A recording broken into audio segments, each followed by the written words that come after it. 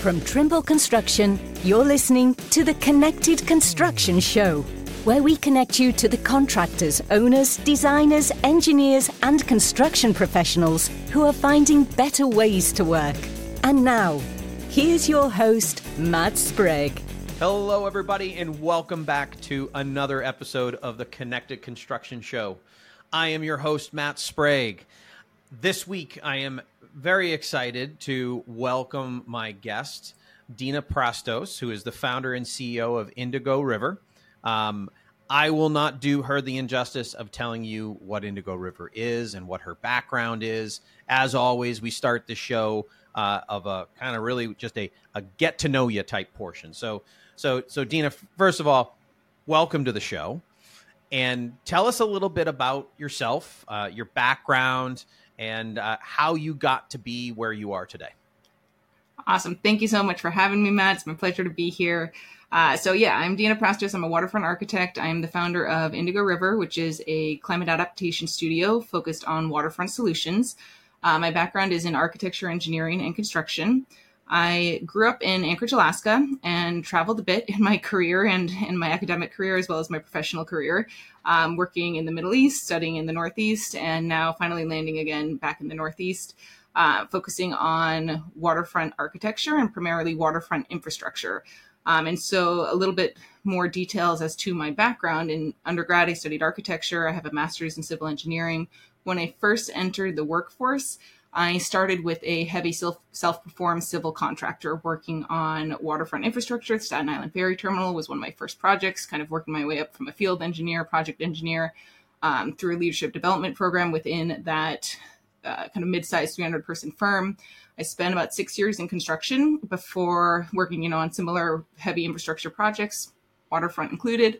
At around 6-7 years of my career, I pivoted to the design side, where I studied marine infrastructure and worked on the design side of marine infrastructure projects, things like New York City Ferry, all of the ferry landings that have been built here since 2017, and other kind of public works infrastructure projects. And I rounded out my architecture experience working for a kind of smaller various types of architecture. But again, my focus was on the waterfront architecture.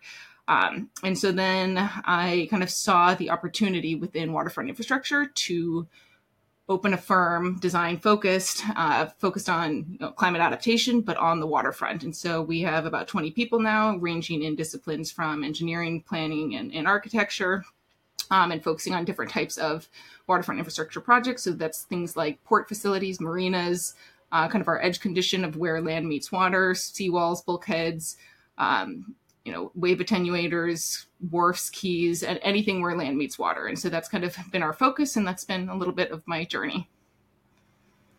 Super interesting. So your introduction into the waterfront infrastructure was it more circumstantial that you kind of you happened to fall into projects like that, and then you recognized the opportunity?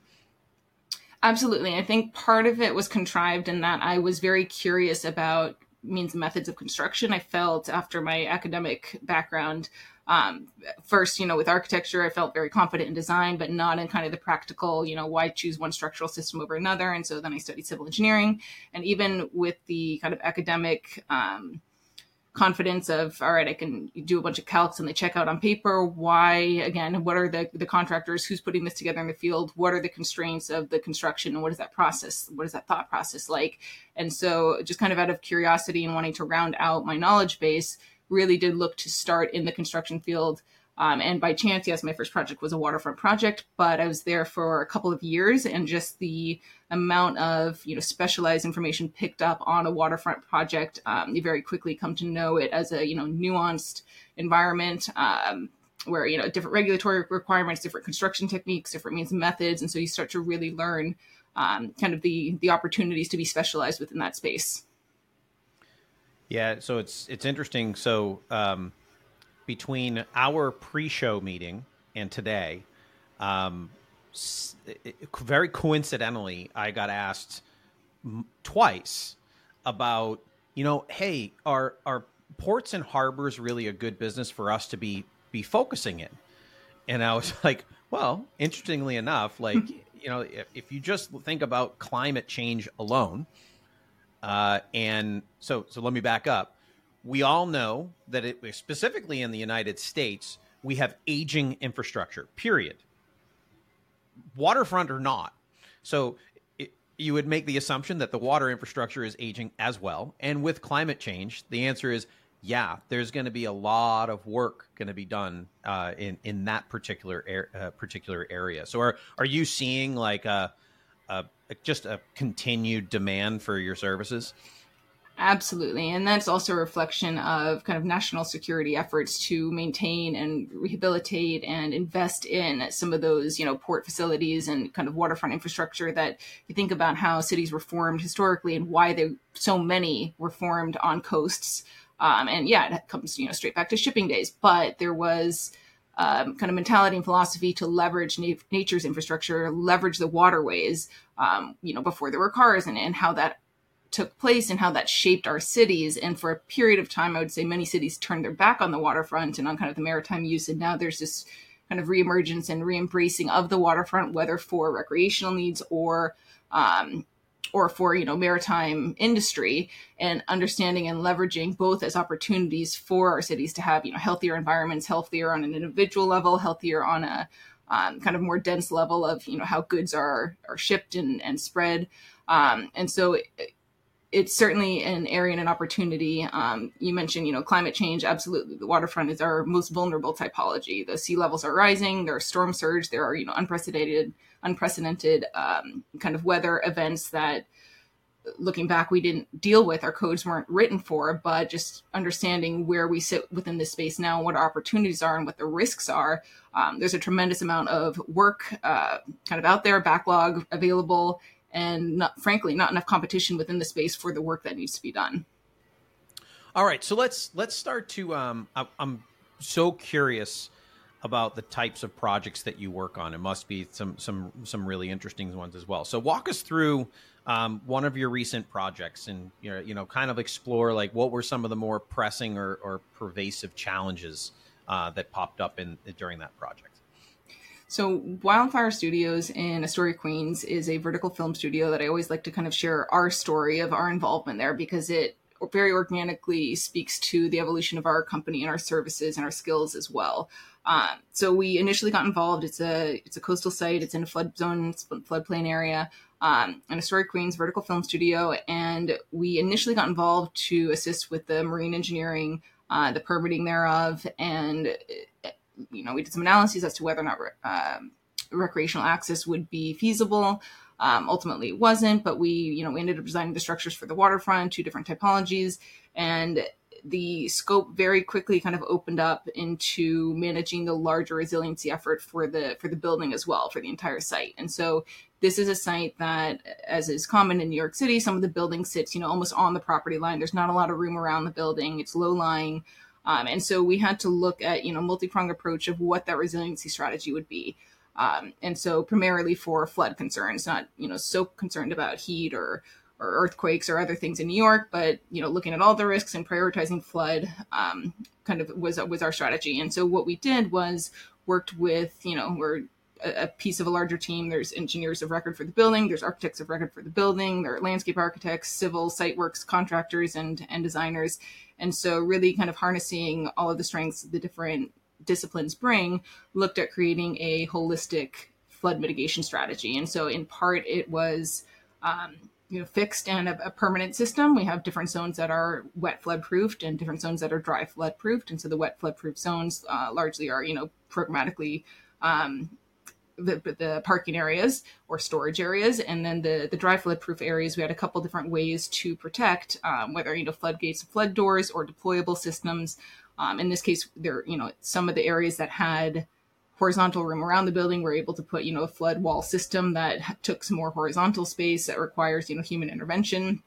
Other areas of the building where you're on a property line, you don't have any horizontal space, we had to, install more permanent solutions. And so it was a kind of very organic growth of our firm to work not only on the waterfront structures, but also on the resiliency strategies to deal with and mitigate the risk around the waterfront. Interesting. So I'm going to go back to the very beginning. What what is meant by a vertical studio? Oh, so the kind of first of its kind, you can imagine New York City, very dense environment. If you think of the film studios in, Southern California, they're all, warehouse buildings, very flat, very sprawling, very spread out. New York City doesn't have that kind of real estate, horizontal room. And so the team here, Bjarke Ingels Group, was a lead architect, and they were able to devise a system where the film studios are actually stacked on top of each other. So there are, different studios, and they could be recording production simultaneously, one on top of the other. So there's I would imagine that there's a lot of sound barriers.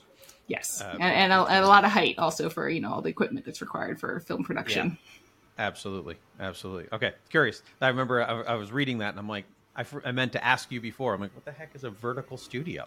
I'm like, so anyway, back to the topic at hand.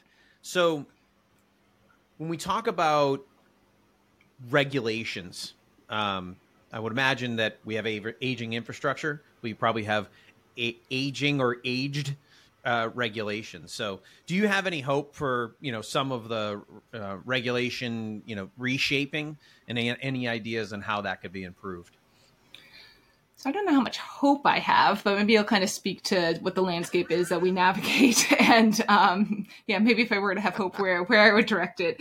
But I just by default of being on the waterfront, we're dealing with a lot of different regulatory bodies, a lot of different agencies having jurisdiction over the same space, and with different, sometimes competing motivations. It's a lot to navigate, and so it's not only many projects you'll go through the local municipality permit, a Department of Building, get those things. But far before we do that on the waterfront, kind of at 30% design level, we'll put together a joint permit application, which in New York, the agencies might be slightly different, but I'll also kind of speak to what they regulate. And oftentimes in other states, there are, similar bodies that regulate the same. And so within New York State, the joint permit application goes to, on a state level, to the Department of Environmental Conservation, that, they have environmental concerns of, what's going in the water, how is it going in the water, the permanence of it, the means and methods of constructing it. And so we'll, put together kind of broad strokes design, 30%, make sure that we're equalizing cut and fill and some other things that we know will kind of trigger their review or sway them one way or another. Sometimes we'll have a pre-application meeting to do that.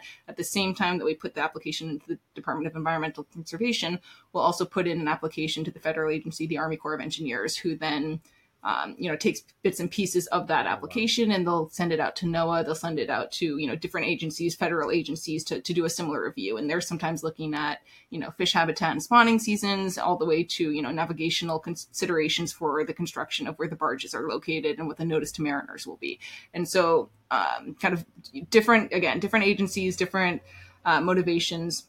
It'll also go to Department of State, and sometimes if the land owned underwater isn't by the same owner as the the upland property, or it might be owned by the state, kind of how to navigate that. It'll also go to the Office of General Services. So there are different agencies, again, that kind of have jurisdiction over the same physical area, but with the different motivations, different constraints of what they're regulating. And so as far as a hope, I think one of the really great things that was done more recently was streamlining that initial permit application, so that that joint permit goes to 4 agencies at once, and you're not putting in 4 disparate applications, which helps to kind of align. But the challenge therein is that once it goes out to the 4 agencies, you're on separate tracks as soon as they start responding.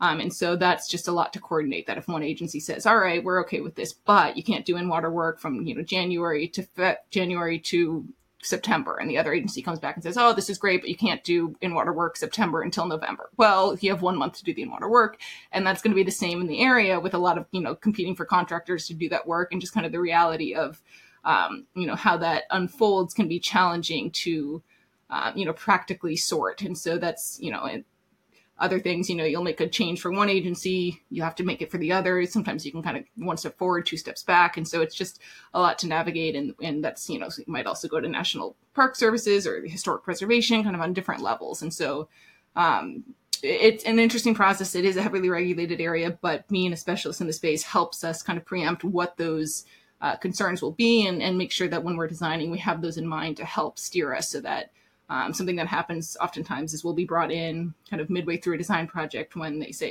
we can't get this permitted. What are we doing wrong? And we look at it and kind of very quickly can see some broad strokes decisions that were made very early on that have, consequences to you might never be able to get it permitted. So now we have to kind of backtrack it, backpedal, and get it back in line with what can be permitted. And so that ends up being kind of embedded in our thought process. Like I said, we have 20 people. The one thing they all do, despite having different backgrounds, is permit, because it's that important for this typology. Yeah, I feel like everything you just said was like it was like building anxiety. That like it's, like, so I would say like your firm, I would say, is like a PhD in permitting, right? And I wrote down a note here just because one of the products that I work with at Trimble is a permitting automation tool for cities, towns, municipalities, and whatnot. But what I heard there was the interdependent permitting, which is the key, right? So now, like you said, you had a state agency with local, with and then multiple local municipality agencies that were that are all acting on the same project. They could all have their own automated permitting. Probably do have their own automated permitting, and maybe they're probably not talking to one another. Sure. And that, I mean, you also asked about hope within the space. And I think you bring up a really great point with the advance of technology, that there certainly is opportunity through, automation, AI, to streamline that process, or at least, maybe take 80% of, the manual tedious entries that could be, they're binary, they work or they don't, and then really focus for the regulators on that gray space of what really needs a, human interpretation of the code. And so that's certainly an opportunity, as I would say, comes through technology. Yeah. Yeah. So, because you would, my goodness. Yeah. I told you, it's just the anxiety that kind of built up, and that, how are you, and then everybody's on its own timeline, right? So you can get, and then I would imagine inspections must be similarly frustrating. I wouldn't say frustrated, but as long as I think there's an awareness, it depends on who you hire. You get the quality of labor that you hire. And so that works, on different scales of not only the contractors, but also the consultants. And so, for us, we have individuals that are, designing, but they're also inspecting. And so I think having that awareness when you're designing, what the inspector is looking for, and also the awareness, many of us have worked in construction, of, what the contractor is thinking and what they're, how they navigate what they need to do. And so that helps us really to empathize with the other, counterparts of making a successful project. So with such a intricate project, which I would say probably all of your projects are when you're interfacing the way that in the environments that you're interfacing with, how important is it? So do you work with like kind of the same contractors, or is there, or is it that you have to kind of bring some contractors along and, collaborate with them early on? Like what's that interaction like? So, for us, probably 75% of our portfolio are in, projects in the New York Harbor, which we know most of the marine contractors, most of the players in this space, but we do a fair amount of work outside of New York State, around the country, or internationally as well. And so we don't always know the contractor, but there are certain kind of premises that, even if we're not sure for a locale, we're not nervous to pick up a phone and call someone and, get a second opinion, get a third opinion, get a fourth opinion, because it is so important early on, when it can be, 2-3 extra phone calls at concept that can save the owner, months and millions in construction by not having made those calls. And so certainly valuing kind of that front end forethought to do that, to, when we have the relationships, to leverage them, to, continue investing in them when we don't, certainly to kind of bridge the gap and try and find a way. Interesting. So I love hearing about the projects. So you have another story, another project, so where you and your partners were able to use, maybe we'll kind of go on that innovative technology side. So it, kind of highlighting a project that maybe utilized something new and interesting. Sure. So kind of switch gears from fixed infrastructure, maybe talk about floating infrastructure. We do a lot of ferry landings and wave attenuators to help manage wave climates. And so not only looking to kind of fortify against wave action, but also find a way to kind of harness it. And so projects, I'll talk about, 115 Marina in Brooklyn, New York is a marina within Brooklyn Bridge Park. We've worked with their team for close to a decade now on different sides of design and kind of owner's rep and construction management to design and build, install a marina that has a softer wave climate than it used to have. And so the problem in New York Harbor first was kind of an awareness around what the design criteria needed to be and what the environmental constraints were. And so looking at New York Harbor and the the ferry traffic, the vessel traffic, what the wave environment is like, what the wake environment is like. We do have an engineer diver that can go down and inspect structures underwater, but part of understanding what the environmental conditions are, also understanding that wave climate and what the driving force is, it needs to be for the design criteria. And so we'll often go out and put in ADCP, acoustic Doppler current profilers in the water to monitor wave action so that we can come up with a design to counter it. And so we'll, put these monitors out in the water. Sometimes it's, a week, a month, 4 months to understand the high traffic season and what those kind of currents are and what direction they're going and how severe they are. And so that's something that kind of once we have that information, we can start to design a wave attenuator system. And so for 115 Brooklyn Marina, we actually were not the designers. We formerly worked with the designers very closely, but we were the owner's rep, kind of establishing what that criteria needed to be and what the structures, what the proportions of them would be and what would work to mitigate the wave action. And kind of sweetener, just New York City construction, there's, tunnels running under the attenuator. So even despite, what the optimal attenuator design was, we had to kind of reconfigure and reproportion them so that the anchorage systems weren't within the zone of influence for the tunnels underneath. So same kind of permitting challenges as, mentioned before, but also kind of layered on with different technical challenges and kind of, unique city environment of driving piles over tunnels. It's awesome. That's underwater drones. I never even thought of it until this one.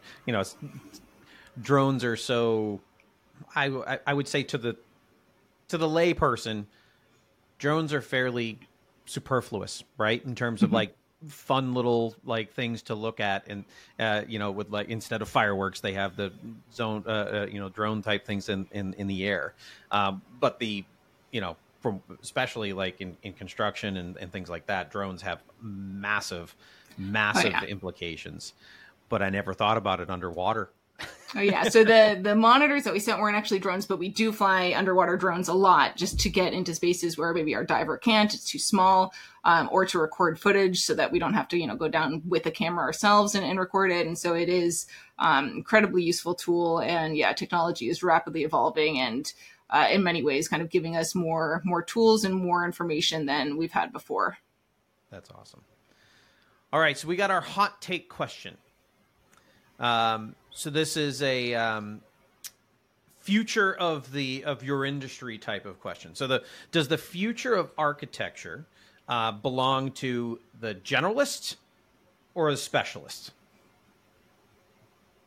So if we're successful as an industry, I will absolutely say specialist. And the reason I say that is if we look at other professional service industries, we look at the medical profession, we look at all the specialties that have evolved there and how that's allowed us kind of as a society to advance and be better,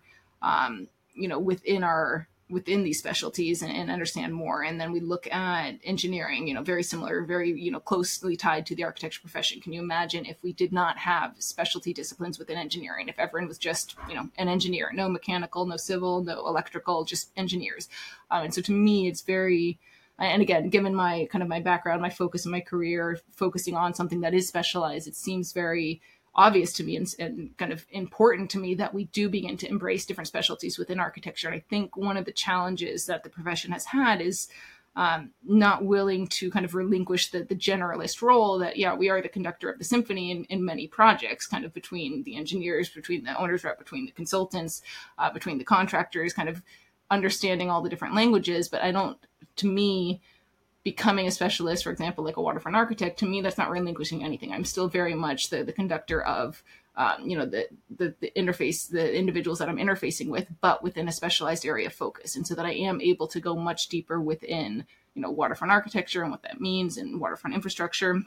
And I certainly believe there's an importance just, the architect, its credo is, protecting the health, safety, and welfare of the public and the built environment. That can happen in many different forms, not just buildings. And so, and even within buildings, I mean, there are different types of programmatic specialties, whether in healthcare, there's a lot of research done, what the environment does to a person's health that they're recovering.